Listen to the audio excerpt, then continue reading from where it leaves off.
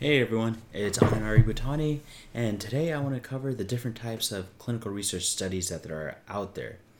What I mean by there is who typically is the person or group behind the clinical research study. So ultimately, the ones that most of us know about are the industry sponsored clinical trials. These are done by pharmaceutical companies such as Pfizer, GSK, Novartis, Shire, and there's so many other names out there.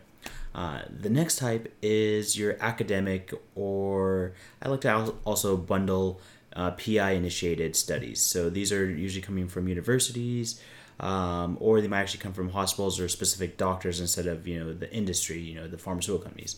They might have a specific inquiry that they've came up with, or a specific hypothesis of combining two treatment options to create a synergistic effect. And there's multiple other ways they might coming up with a study.